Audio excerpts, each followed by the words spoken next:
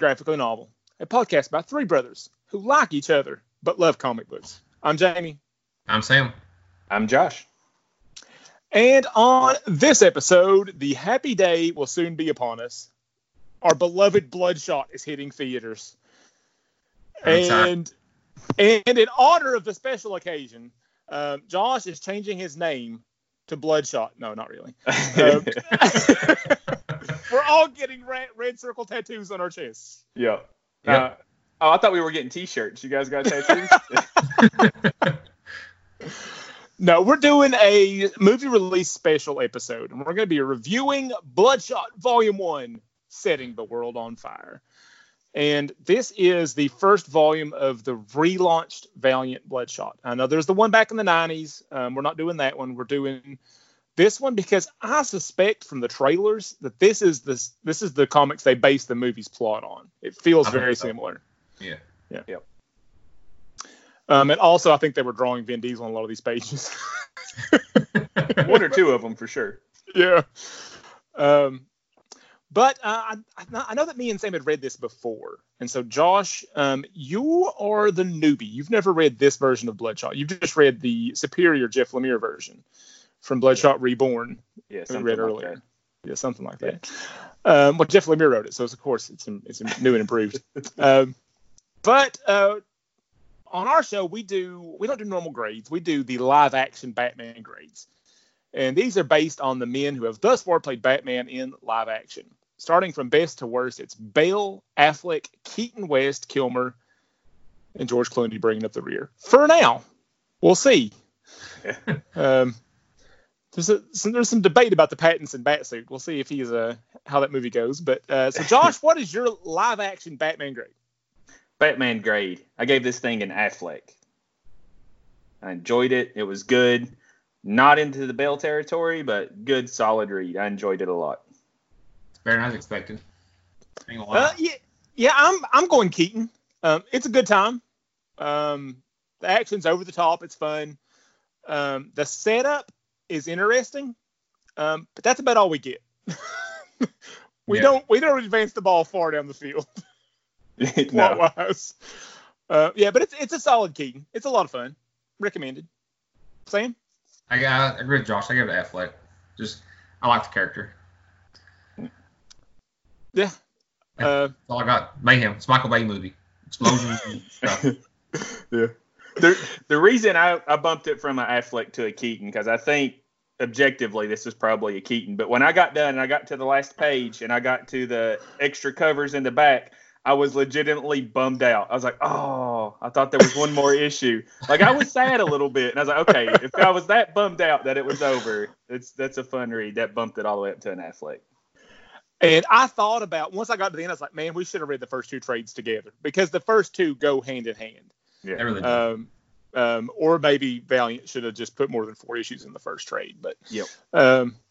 But before we move on to spoiler territory, we need to give out the creator credits. And so the writer on this one is Dwayne Swierczynski, I think.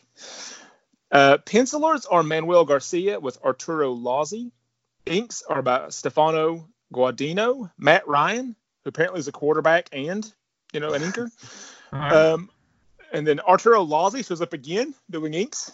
Talented guy. Colors are by Ian Hannon. And then Moose Bauman, I think, does like half of the last issue. And then letters are by Rob Steen. So those are the people we can credit / blame for what happened here. We'll get into it. All right, we're gonna take a break now, and this is your warning. So you're gonna hear the nuclear klaxon go off, and if you stick around past the klaxon, you're not heading into nuclear winter, but you are heading into spoiler territory.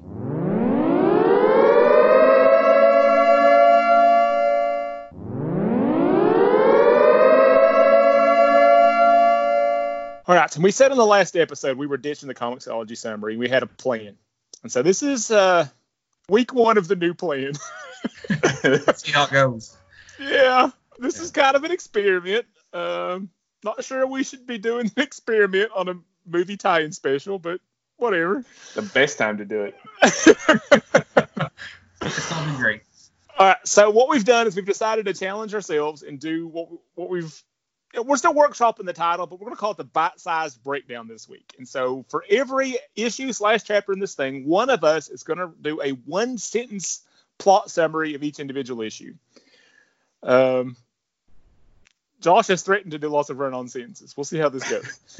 Yeah. We haven't heard each other's breakdowns yet, so this will be fun. Surprise to everybody. All right. So I've got issue 1. I'm not proud. Let's see how this goes. All right. Thanks to memory manipulation, Bloodshot is sent on a mission that turns out to be a trap. And when the trap is sprung, he learns that his whole life is a lie. Then he gets blowed up real good. That's not bad. Okay. I have issue bad. 2. So here's how issue 2 went for me. I put Bloodshot is captured, then escapes to go home. Mayhem and death follow in his path. Yeah. That's good. Yeah. Yeah. Issue 2 was flashback heavy. That's all it really was. Yeah. All right. Josh, let's see how you did. All right, issue 3 is more of just a literal, this is what happened. I didn't try to spice it up with some fancy English with you guys. So issue 3, Bloodshot and the nurse Kara run down one of Bloodshot's wives to find out that he never actually knew her. Meanwhile, Dodge and Pulse catch up and shoot Bloodshot in the head, and Kuratich finds the destroyed city in Nevada. That's not bad. All right. That's not bad. It's pretty straightforward. All right, and I've by luck of the draw, I'm going again for issue 4. Here we go. We see a flashback where Pulse has taken down Bloodshot in the past. Then there's a series of confrontations where Dodge is killed and Pulse and the nurse decide to join Bloodshot in taking down Project Rising Spirit. And then we get the cliffhanger that Josh is dying to find out what happens next. Yep. Yeah. That worked out pretty good, guys. Yeah. Yeah, it's better than being frustrated and making fun of McCoxology every week. Yeah. And then us trying to stumble through. Yeah, I think having a game plan is way better than the butcher job we've done in the past where we're just, oh, yeah, did you remember this? Oh, yeah, do you remember this part? Yeah, we were jumping around like crazy before. Oh, yeah, so I think for the foreseeable future, we're going to stick with this as our game plan going forward. So we'll see. One of the things I love most about our show and how we approach reviewing these graphic novels is the pyramid we do. This is the graphically novel pyramid. Because we believe there are 3 elements that are required for a graphic novel to be a good graphic novel. And so you've got to do well at story, art, and characters. And spoilers, guys, one of these I thought was kind of weak, and that's why it didn't get above a Keaton for me. So we'll get there. But I'm leading off on story, and honestly, there's not a ton here.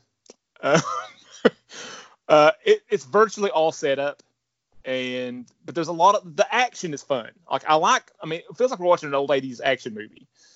But the main idea, this is the super soldier who's been, he has these amazing powers, but he's been reprogrammed with these memories and manipulate him into doing these missions. But I love the twist they make, that the memories are used to make every mission like personal. Yeah. So everything is this revenge mission. Everything is this like super, personal thing where he's going to go save his friend or whatever. So that setup, that premise is fabulous. I really like that. Mm-hmm. Yeah, you got to save his war buddy. Yeah. Yeah. I got the impression. Go ahead, Josh. I was going to say, I felt like they had not just certain memories, but like multiple entire life that he had lived for each mission. So they had like 30 lifetimes he's experienced. Depending on the mission they're going into, they pick one. And it's not just like recent memories of people. It's his entire life they're changing out. Yeah, it's like that analogy that Kuratich used. It's talking about we just changed the channel. Right. So whatever. So it's just a whole, you're talking about the whole different lives. Like they just turn the dial. Yeah. To do something else. Yeah. Yeah, I did feel like they were getting a lot of the basic setup out of the way. Like this first issue, they're just laying down what's going on. Volume 2, you're going to see where they're going, and it's going to be great. Volume 1, this is the setup. I think they either needed to give us a little bit more payoff though, or more setup. Like maybe there's a few more twists and turns. He learns a little bit more about what PRS had done to him. Maybe they find out about that bunker in Nevada or whatever, and he finds out he's done horrible things, and now he knows that he was being manipulated. And so I would have liked just a little bit more. It was a They've little done bit. pretty good with it, really. I mean, I think they didn't progress the story much. It's all probably within a day or two actual timeline, but they gave quite a bit of flashbacks and of his missions he done and stuff, and with Pulse interacting with him. I thought they did pretty good on that.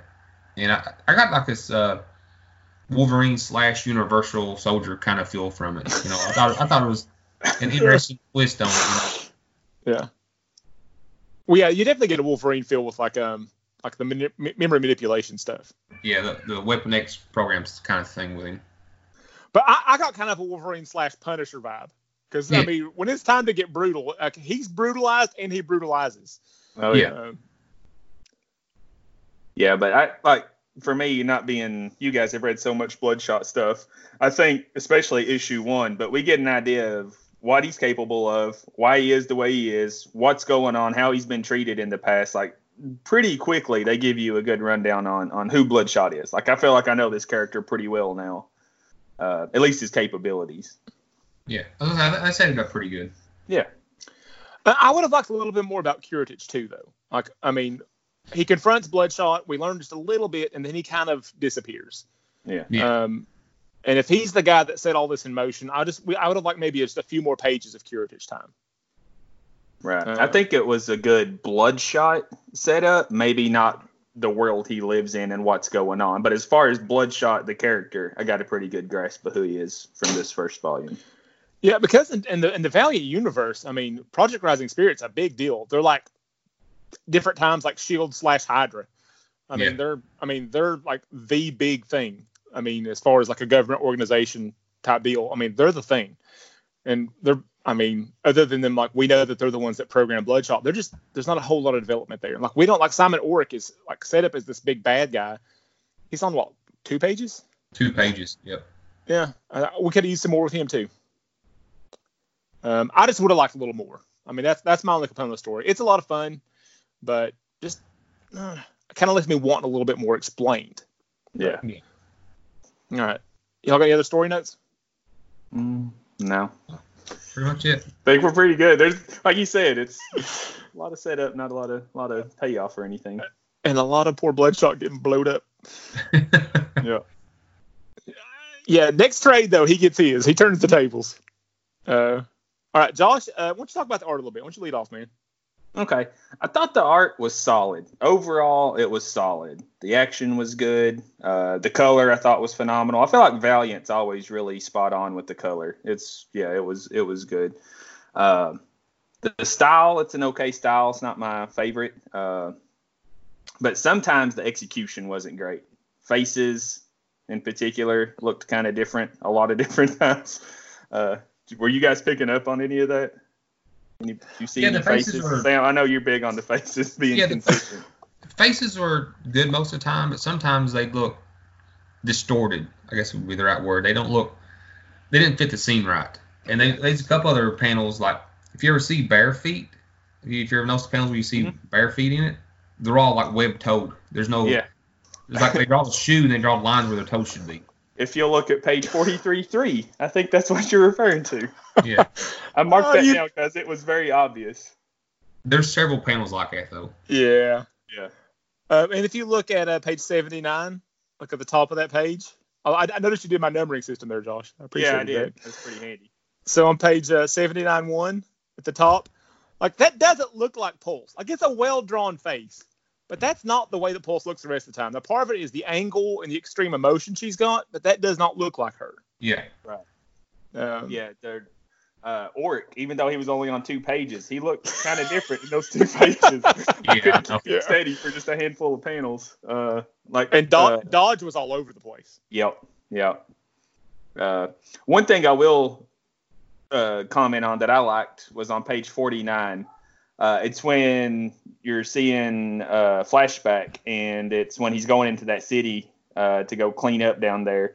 And you see what looks like a CCTV setup, and then you realize you're looking through Bloodshot's eyes, and it's like a first-person shooter video game. You see the gun come up in front, and I was really surprised. I was like, we're looking through Bloodshot's eyes. And I thought that was really a cool way to do the art by seeing it like through his perspective. I like most of the art, but I get that like the flashbacks look bad, and I get that it's on purpose. They want it to look different, but it looks pretty bad a lot of the time. It looks like 90s computer animation, like we're watching Reboot or something. You remember that cartoon? It kind of looks like that sometimes. Look at page 11. I mean, it looks terrible. It looks like early computer animation. Yeah. It looks bad, and I know they do that because all of the flashbacks look that way. The people all look that strange there, and I know it's on purpose, but I hate looking at it. Yeah. But all of the real time art looks really good. It's not like mind blowing, but it's really good. The action art is good. Whenever Bloodshot gets blowed up, and I know we have country accents. I know the right phrase is blown up, but what they do to Bloodshot is blowed up. That is beyond being blown up. It's not good. It's a whole nother level. And that all looks great. But and I think that in the real time, the face art is like there's some inconsistencies, but I really like the face art. It's really expressive. I mean, it adds a little bit. Like you don't have to have like a text box explaining what everybody's feeling because the artist can capture the emotion on the faces, and they do a really good job with that. What I got here too is I like the real time art, not the flashback stuff, but it's like always real smooth looking. The color's great and all that stuff. Yeah. And the detail they put in the background too on top of that is really good. Like when you jump out of the plane, look at the sky behind him. That's really good. Like page 13. Well, okay. So like, yeah. It's not just blue. It's not blue. Like they do some really good details, and then sometimes they kind of drop the ball. I mean, it's always one of my things. Like the panel just kind of like solid color or whatever. For the most time, it's really good art. Well, look over to page 16. We're close to it already. I mean, look, that is some great art. The coloring on the way the nanites are rebuilding his body. I mean, it looks awesome. Yeah, he looks like a mummy. And I just snuck in an extra best panel. I was going to mention page 16. I think there's going to be a lot of that. All right. Anything else on art? I think the art was probably the strongest part. Like I like the setup, but except the flashbacks, like the real time art is my favorite part of this story. This part of the Bloodshot story. Yeah. Let's shoot over to page 45 because I know we just talked about Lone Wolf on last week's episode and how the action could be hard to follow. This is an unusual action sequence. You don't normally see this. He's literally breaking a guy's arm completely off at the elbow. That's not something your brain is used to seeing done with bare hands, but that's really easy to follow. Like I completely got what was going on with that. Yeah. And I think all the action was really clear. It was easy to follow. And man, it was crazy. The action is the best part of it. The action art is great. Yeah, it is. And even the flashbacks, I don't like the way it's done, but even then the action art is good. Mm-hmm. Like when they show him assaulting that town in Nevada, it looks good still. Yeah. I mean, like you can tell what's going on. Like I don't like the feel of it. I mean, the reboot thing going on there, but it's super clear what's going on. All right, we're ready to go on to characters? Yeah, we can go on to characters. Sam, fire away. All right, so for characters, this is the weakest point of the whole pyramid. There's really only Bloodshot, the Nurse, and Pulse. But you don't get much Pulse, and you don't get much Nurse. It's all about Bloodshot. I mean, there's a couple of people like we talked about. They get like a page or two or a panel here and there. There's not much with them. There's no development, no nothing like it. I would say Nurse and Bloodshot's really the two characters that have anything. We do learn a little about Pulse. We see her backstory where she was a little kid that got sent in to stop the Nevada fight. We see the way she's been imprisoned and how much she hates, Rising Spirit. But we don't learn much about anybody really. I mean, what at the end of this story, what do we really know about Bloodshot? I mean, what do we really know about what he's like? And what is his character? He doesn't know what he's like. He doesn't even have his own personality yet. He's just got all these different memory sets. Yeah. So the nurse is Kara, right? Yeah. Yes. Yeah, we learned a little bit about her. Like, she's got a military background. When she doesn't panic, when push comes to shove. She's willing to shoot a dude with a machine gun. I got to help. She don't know the what's going on in the story, but she wants to help. She's trying to do the good thing, even though probably not the good thing. Well, it felt kind of like a big jump at the end there, where she's like, "All right, let's go storm the castle." I'm like, why are you in on this? Like, why are you along for this ride? That's my question, because she's having the world's worst day. She responds to a plane crash, picks up what's a charred crisp of a person who's still alive. He goes and eats a raw cow. Suddenly manifests skin again, and then they go and hold this lady hostage. And then at the end, she's booting up with them to go attack some people. I'm like, she had just the worst day ever, but now she suddenly decided she's going to go play commando with them. Her motivation to me makes zero sense. I guess early on when she's going like to the lady's house, she feels like a hostage at that point. Yeah, she did. Did she get Stockholm syndrome though? Is that why she's going back to attack PRS with him? I get Pulse. I know why she wants to go back. She wants to burn that place down. I don't get the nurse's motivation. No. There's none. Other than she wants to be in a firefight, apparently. Yeah.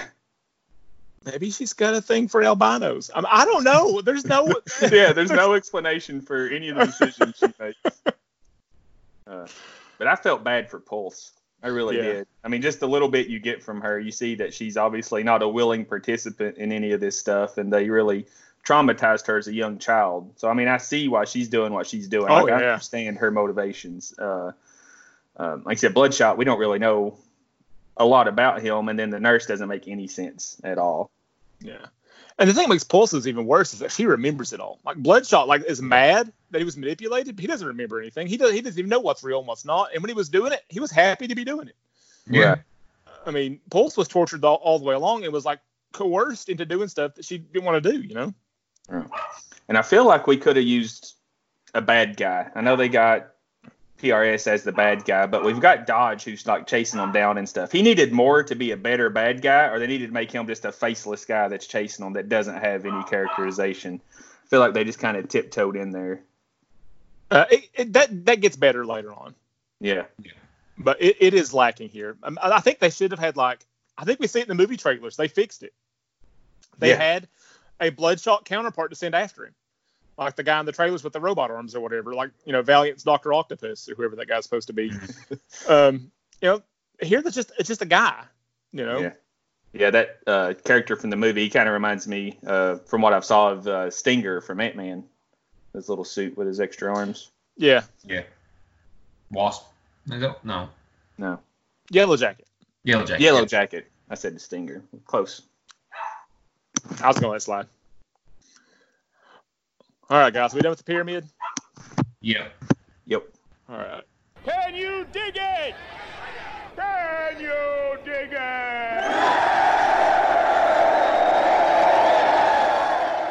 All right, it's award time, guys. And these are the things that we dig most in Bloodshot Volume 1. Best cover. Did you guys do a main cover and a variant cover? I done main only. Okay, well, that's fine. You were wrong. That was a mistake on your part. Go to page 64. My best main cover is on page 64. It's the cover for issue 3. It's the Isad Ribic. I don't know. I butchered his name. We did Uncanny X-Force too. He did the Uncanny X-Force art that we on our, was that about a year ago? Yeah. Did that? I can tell that's an X-Force artist there. Yeah, looks great. I love the color on it. It's kind of grainy, I love the way that Bloodshot looks there. It looks angry and dynamic. I like that he's I don't know, he's he's lit differently than his background there. I just dig it.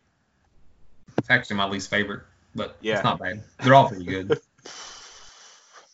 Whatever. Since what was your favorite? I'm going to do mine next. All right, go ahead then. I liked issue 4, page 87, and it's different from that one. You can see his torment with all the different memories coming out of his head, all the different wives and sons and daughters and stuff like that. So you can see that what's going on with him there. Yeah, that was my runner-up. That's that computer look though. It just bugs me. I just don't like the way that looks. I mean, if it was like a normal penciling or just done better, that probably would be the right answer. But okay, Josh, if you had something else, what'd you have?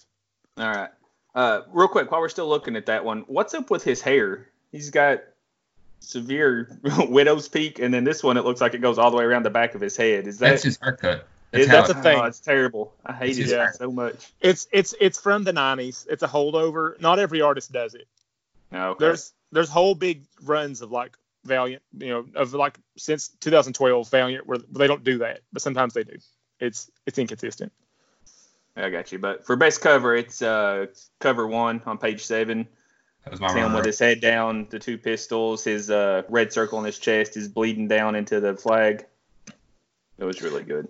That was the one I toyed with. I mean, but all of the other 3 covers all have that terrible computer animation stuff that I just hate. I couldn't give my award to one of those. I could. I couldn't bring myself to do it. Well, I had a variant as well, and it's on page 135. I think it's the variant for cover for issue 1, and it's the one by David Aja or Aja. He did the Hawkeye issues we read before, and the Iron Fist stuff. I love the grainy white background, the way he looks. I love the overlay of the diagnostic stuff in red. I just think it looks really cool. Well, I picked a variant while we was talking, and I like I like page 133. That's a variant for issue 1. Yeah, that's a good one. Do you recognize that name? No. It's Miko Suyin. Miko did the art on the Bloodshot Reborn issues we read before. Okay. Yeah, I think Miko Suyin is my favorite Bloodshot artist, just period. But I love that other cover, the way it's black and white with the stuff over. I love that the way that's all set up. Yeah. Josh, what was your variant? It was variant for issue 2. Is on page 137. It's the Michael Bay cover with the huge explosion, the oversized muscles, and the sword. Look at that sword. It was so over the top, and this character's so over the top. I was like, oh, that would be I almost picked that one, but I didn't think because he had a sword. Like, there's no swords. Yeah, throw a sword in the mix. Why not? He's a Bloodshot. I mean, that is a Bloodshot thing later on. Oh yeah. Yeah, he's always got a sword later on. But he's got the big Rambo Bowie knife and the burning helicopter behind him. It was just so over the top. I had to. It really is. All right, best character, Sam. Who you got, man? Tell us who the right answer is. Well, Bloodshot is the right answer, but I went with a non-Bloodshot pick, and I picked Pulse. I really liked that she was forced into all this stuff. She was, like you said, unwilling participant, and just her arc was pretty good for me. Josh? All right. I figured we would all say Bloodshot because he gets so much of the panel time and it's about him. But I also, too, picked a non-Bloodshot, and it was Pulse. I thought that was the right answer because I feel like you get the feels for her the most for what she's going through. That was the character that I sympathized with the most. So wanted to see what she goes through. Well, I'm willing to be Captain Obvious. Bloodshot's the right answer. I didn't feel like I had to get cute and pick somebody else. I like the nurse. I like Pulse. But I just love Bloodshot. I love the whole dilemma he's thrown into. And I love that he's like this, extra from a Schwarzenegger movie thrown into a modern story. Yeah. So that's a win for me right there. Yeah, that's who I wanted to pick, but I just figured we wouldn't want to pick him. It's obvious. Well, I had Bloodshot wrote down, Sam, and then you started getting all deep into it, and I was like, well, I better say something extra. I don't want to. Yeah. No, Bloodshot is the obvious answer. Yeah. All right. Best panel, Josh. Well, you stole my thunder earlier because I picked page 16. The double page spread where he's just zombie laying there with the his red chest circles glowing, all the nanites flowing through his veins. It looks awesome. Shocking image to look at and realize that guy's still alive. He's got one hand gripping the table, one hand up in the air. Yeah. And I like the little sub-squares where you can see the nanites working down inside, rebuilding bone and muscle and connective tissue. And I love that he's got like part of his pants and boots left. It's just a little touch on there that just cracks me up. Yeah. That was one of my two. I snuck it in earlier to make sure Only had to pick one. My best panel is, like Josh, I'm cheating. It's a whole page. It's page 83. And it's when Dodge has manipulated Pulse into finally doing her EMP at Bloodshot. And it's that whole page of the zoom. And she's completely disrupting not just the electromagnetic stuff in the area, but like it's creating a physical force. Like you can see it blowing along the ground. And it's colored great. I love that page. Yeah, that was good. That was a good sound effect too, guy. Thank you. I tried. You nailed that. That's what I hear in my head when I read that. Sam, what was your best panel? I agree with Josh. I got page 16. Because that's the right answer. It was so much right answer, Jamie. You had to say it earlier. I wanted to pick the Pulse one too. Yeah. All right. Our next award is Best Dialogue, and I'm going first on that. So flip over to page 24. And that's when Kuratich is messing with him. He's tricked him into going to that place. He's got him trapped. He's got all kinds of hoses randomly jabbed into his brain. And he starts explaining like the setup, the premise of like what Bloodshot's deal is. And so it's a couple of balloons there. It says, see, Project Rising Spirit fills your head with dozens of fictional wives, children, and friends, tailor-made for every possible scenario. Your brain is like a TV. They change the channel. You become absorbed in a new show. A show you think is your life, but it is not. They do this to motivate you. You'll kill anyone they point you at if it means protecting the ones you love. I should know. I created half of them myself. It's a good one. Yep. And it kind of gives us a feel for Kuratich, like at first, and then he disappears. We never find out what the deal is. Yeah. It was a good setup. Yeah, it's a good setup. Man, I hate to think about that computer garbage on that page with a really good, rest of the art. But Sam, what's your best dialogue? Well, I picked one with the nurse and him talking. It's 52. When she's trying to defib him there, she's like, where do I put these at? And then he wakes up and goes, I need a steak. I need steak. Here's what I wrote down. It said, nurse trying to defib him. The Bloodshot wakes up and he looks like a burnt match. Yeah. He looks terrible. He's got just like little pieces of helicopter sticking out of him randomly. Yeah. Yeah, he looks like a piece of beef jerky. He just wakes up, I need steak. If his name were James, I'd call him Slim Jim. That's what he looks like right there. All right. Josh, what's your best dialogue? We're going to go over to page 109. I picked one with the nurse. It's panel 3. It's when Dodge shows up and he's shot Bloodshot in the head. And Dodge is telling her, he's like, man, this is a violent psychopath. Calm down. And she's like, you just shot an unarmed man in the head. You've got a teenage girl on a leash. You tell me who's the psychopath here. So I love that she wouldn't buy his crap. He's got the uniform and the suit and stuff. And she's like, no, I'm not buying it. Yeah. That's really good. Yeah. All right. Our last two awards are the episode specific ones. We always do, cover, character, panel, and dialogue. We always get a little creative with the next two. And so for this one, we've already mentioned how much Bloodshot gets blowed up. And that's kind of where we're going here. So we've got best broken Bloodshot. And more than in a normal graphic novel, there's lots of options of our hero Lots, yeah. getting demolished. So Sam, what do you got? Page 28. It's a full thing of it. Full page. His arm float off. Half his head missing. You see an eyeball and ear floating out. Yeah, you see his ear. There's a rib. I think that's a rib. Is that a rib?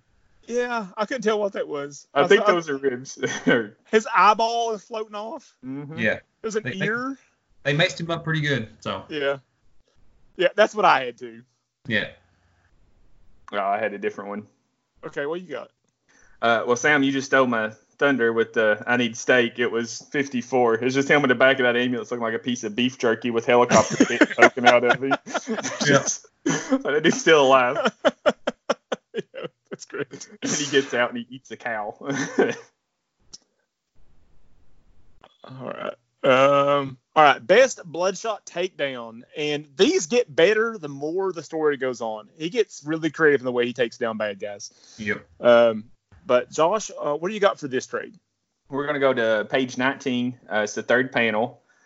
It's where you're getting kind of a highlight of what his powers are. He's, turned himself into looking like somebody else, one of the bad guys, and he's walking behind and he just shoots a guy point blank in the back of the head and then just goes on a rampage and wipes out a whole little room there full of bad guys. While he's shooting that guy, he's also pickpocketing. Yeah, he's grabbing his gun out of his holster. Yeah, he's stealing another gun. Yeah, that was a good one. And the previous page is good too. This is not my pick, but it's a good one. When he breaks the guy's neck and he turns his head I'm afraid his head's gonna pop off. He's got it twisted around so far. My real one is on page 43.2, and it's when Bloodshot punches that guy in the face, and the guy's face kind of collapses in. He's so strong, and he punches him with such force that his face just, I don't know. Caves in a little bit. Yeah. Well, that guy had just shot him in the face point blank, so I guess he. Well, I didn't say he didn't deserve it. It's just kind of intense. Yeah. All right. He does have webbed toes at the bottom of that page. He really does. It's bad. It's not good. All right, Sam, what did you have? Well, mine's close to that. Mine's page 45. We already talked about when he rips the guy's arm off and punches him and kills him. The pilot. Yeah. I like that. Yeah, that's probably pretty. I've never seen anybody karate chop an arm off. Completely off. Shirt and all. He's still got the lower half of his shirt sleeve on the guy's arm. And then he punches him in the stomach and kills him. Yeah. If you look at the bottom of the page, the little bones are sticking out of the stump and there's blood spurting. Yeah. I mean, that's pretty intense. And he's just he's like, why can't you people just leave me alone? And he's popping them up with his bare hand. I have to leave him alone. Yeah, I would. Yeah, and then that plane crashes. They're in a plane, and then the plane crashes, and he lives through it. Oh, my gosh. Yeah. I think Sam won that one. Yeah. All right, you picked the right answer there, bro. All right, our next segment is Cast It. And this is the part of the show where, they've already done it. They made the Bloodshot movie out of this story. But if we were going to be in an alternate timeline and they needed our help to cast this thing, this is what we're doing now. We're casting this movie for Valiant. Unfortunately, I have to go first. I'm casting Bloodshot, and this is possibly my weakest pick. I went with an obscure guy that I love. His name is Jared Keeso. He is the main guy on Letterkenny. He plays a stoic, tough guy. It's a comedy show, so I mean, we're gonna have to dial up the drama a little bit.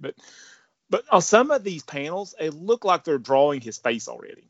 Yeah, I can see that. Just a pancake the makeup on, but yeah. But he looks like Jared Keeso a lot of the time. He's got the superhero chin. I'll buy it. Yeah. It's also a hilarious show. Highly recommend Letterkenny. Not family friendly though. Heads up. All right, Sam, who's your Bloodshot? Well, I still got two. I don't know who I'm gonna pick. So I'm gonna just not Vin Diesel. I can't use Vin Diesel. I know. I wanted to use a guy that kind of looks like him, but I don't want to. So I'm gonna use my other guy. And this is for my wife. It's Mark Wahlberg. He's a good action. I can see that. I take him from Shooter. Yeah. Just good action guy. Yeah, I briefly considered that. That's not a crazy answer or nothing. He's about a foot too short, but yeah. They can do camera trickery.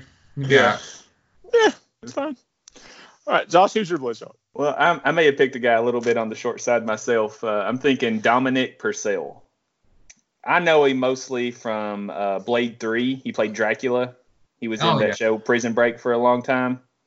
He's big, muscular, already has a shaved head, real short hair. He's got the look for it. He's got the look. Maybe not the best actor on the planet, though. I think this is my weakest pick. Yeah, I don't want to be mean to anybody, but yeah, that's not why he gets cast for things. No. Not the acting skill. So to gloss over that, why don't you guys look up, get your search engines, look up David Roberts. I feel like that's the guy they modeled the face for off of in this. Didn't he play for the Red Sox? No, I don't know. I know him as an actor. He was in the second and third Matrix. He's one of the guys from Zion, one of the other captains. Yeah. I feel like his face looks like that's who they were drawing sometimes. Sometimes. Well, I think that they did kind of like the Marvel trick, like where they drew like Samuel L. Jackson as Nick Fury for like 20 years before they finally cast him as Nick Fury. I think for a lot of these, he looks like Vin Diesel. Yeah, and it gets even more so in later stories. Yeah, they're just drawing Vin Diesel later on. So they kind of got the dream cast already for him. All right, Sam. The next one is the nurse / Kara, who literally they say her name one time in 4 issues. Yeah. Who is your nurse? Decent actress. I picked Jennifer Gardner because I thought she looked kind of like her. Are we time machine in that, or from like Elektra or Daredevil? Okay. Yeah. And I know Elektra was a terrible movie, but she's a pretty good actress. I mean, I mean, a movie that bad can derail a lot of careers, but she's a good actress. All right, Josh, who's your nurse? I had Rebecca Hall. Apparently, I'm picking all my actors from trilogies, the third-party trilogy. I know her from Iron Man 3. She played the girl that was doing the other program they were working on. Okay. Yeah. It's not bad. Yeah. I'm going to tell you the right answer, though.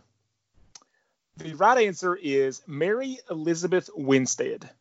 She was in Scott Pilgrim. She was the lady who got trapped in 10 Cloverfield Lane. Yep. She's in Birds of Prey right now. She is Nurse Kara. And I'm not time machining it. We can just hire her. She's ready. Yep. I think she's perfect for the part. Think so. And that is the one I changed right before we started recording. Oh, okay. Who'd you have before that? I'm not telling you. All right. Our next one is Pulse. This is Melissa. Josh, who is your Pulse? All right. I'm thinking a little bit younger. Maisie Williams. Close. From New Mutants, from Game of Thrones. I know you don't watch that, James. Yeah. No, I know who you're talking about. She was on Doctor Who, too. Yeah. I know her as the girl from Doctor Who, not. I know her as Arya Stark, like most people do, I think. Yeah. But you cast the wrong lady from Game of Thrones. You're on the right show. You cast the wrong person. The right answer is Sophie Turner. That's not a bad one. I don't know who she was on Game of Thrones, but she was Jean Grey in the new X-Men movies. Yeah. She was Arya Stark's sister. She was Maisie Williams. They were sisters on the show. Okay. Yeah. Well, she was also Jean Grey, and she would also be awesome as Pulse. Yeah, she would. I think I like Maisie Williams better. You're allowed to be wrong. All right, Sam, tell us the right answer. I don't know if I got the right answer, but I picked Megan Fox. I'd say you don't. Yeah. Yeah. I don't. No. Sorry. Take her from like Transformers. No, I mean, you're not crazy, and I think there's a couple panels where she kind of looks like her in the face a little bit, but like I think me and Josh did a little better on you that one. Oh, you both did. I agree with you. Sorry, bro. No, it's no Buscemi pick or anything. Yeah. We're gonna make it through one entire episode. We're not gonna mention Buscemi. Speaking of Buscemi, our next pick is Dr. Kiritich, and I almost cast Steve Buscemi for Dr. Kiritich just to be funny. But I didn't, because I've got a better answer. And we're doing another ethnicity swap, and we're going to cast Richard Ayoade, or Awade. I'm not sure how you say his name. He's Moss from the IT Crowd. He's already got some crazy hair, and he's got the mad scientist vibe down pat. Richard Awade. Can't believe I can't get you guys to watch the IT Crowd. Hey, spell it. Ayoade. I wanted to make sure I was thinking of the right person. I was. Yeah, I think he could do it. I thought Kiritich was supposed to be quite a bit older, though. Yeah, I thought he was like an old dude. I cast for an older character. I did too. Well, I didn't, because I want to cast this guy. Okay, well, there you go. Well, I cast an old dude. All right, Sam, who you got? So, time machining, I mean, he's still an old dude, but you probably won't have time machining. But Dennis Hopper. I just got a Dennis Hopper vibe from him. From, like, Speed? Yeah, that's what I was thinking, from Speed. we're making a 90s action movie. We need Dennis Hopper. That's true. Yeah. That's true. Yeah, that's good. All right, Josh, who'd you have? All right, so you might enjoy this pick, Jamie. I picked Peter Capaldi. He played one of the doctors from Doctor Who. That's pretty good. He's got the look. He's got the hair. Yeah. I think he's the right age. Yeah, that's not bad.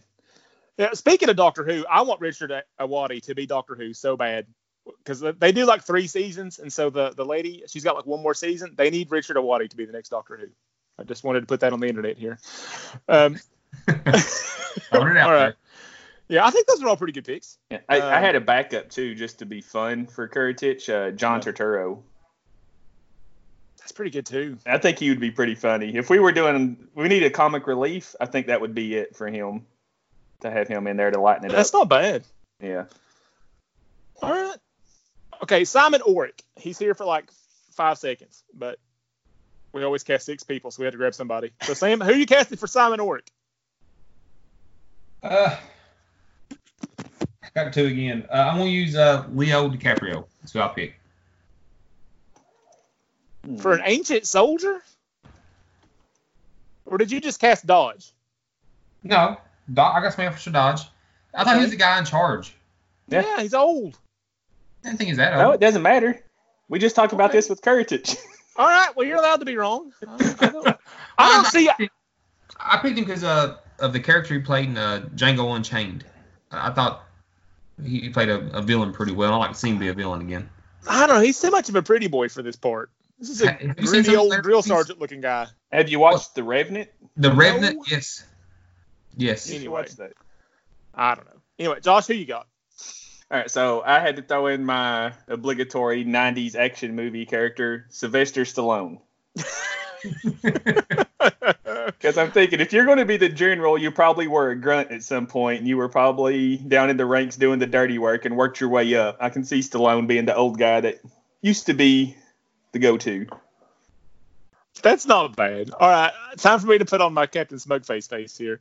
All right. Because I've got the right answer. That's why I was throwing so much shade at Sam. Because the right answer is Ed Harris. Yeah. He's too old now, though, I thought. No, this guy's old. I don't know He why didn't look he that old. passes The DiCaprio. 2 panels he Yeah. was in, he didn't look that old. And one of the panels, he looks like he had the bitter beer face from those 90s Yeah. beer commercials. Well, he's an old man. His bladder was hurting him. That's why I thought he's making I that thought- face. He was at a I thought he urinal. was mid-40s at the latest is what I was expecting. That's how I took it. I Oh, and thought I figured he was in his 50s or 60s. late 60s. I didn't think he was that old. They didn't make him look that old. But you had a range to pick from on him. Yeah. Anyway, Ed Harris, right answer. All right, moving on. I've already revealed the right answer there. We can just skate right on past it. So, Josh, who'd you cast for Dodge?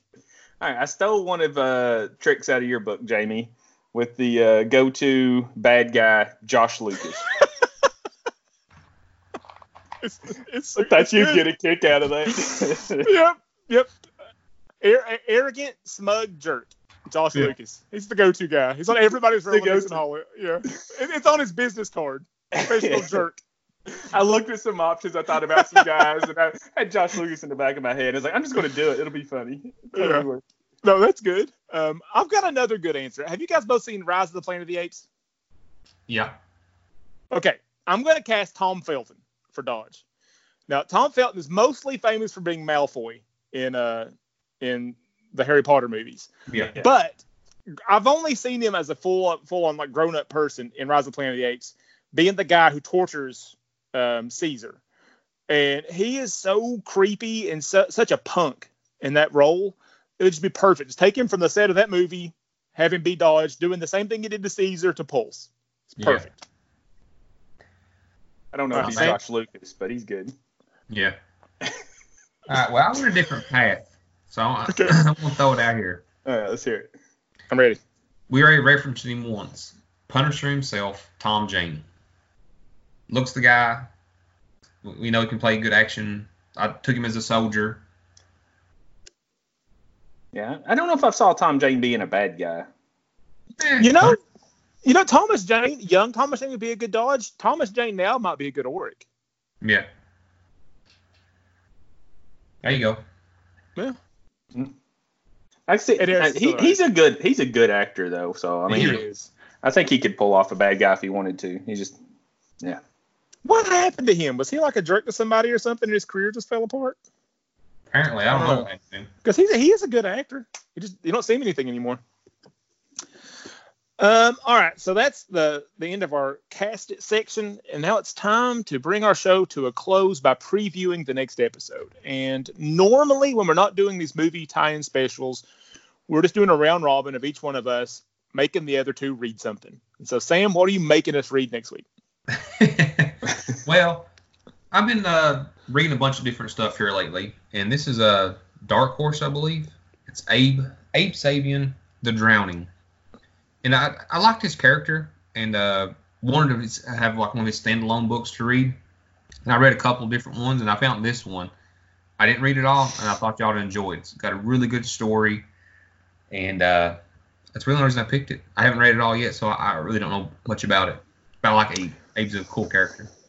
Abe is great. I'm a big fan of all the Mignola stuff at Dark Horse. I like Hellboy, but I love Abe. He's my favorite one. I mean, that's why I like the BPRD series better than Hellboy, just because there's so much Abe and some interesting characters there. But I haven't read the solo books. I've just read him in BPRD, so I'm really pumped to read this. I think I was doing one of my little silent fist pumps when I saw you put it on the schedule. So it's interesting. There's another one I wanted to do that I thought was better, but it was like two different stories in one volume, and I thought that would be hard to do, so that's why I picked this one. Yeah, there's a lot of that. Mignola likes to do little short, one-offs and into small stories. Yep. Yeah, I've read a lot of Mignola. I think I've read everything that says Hellboy on the cover. Oh, there you go. And I've read almost all the BPRD. But, all right, guys. Well, I think we're done here. I think it's time for our signature. Salute. See ya. Later. Good night.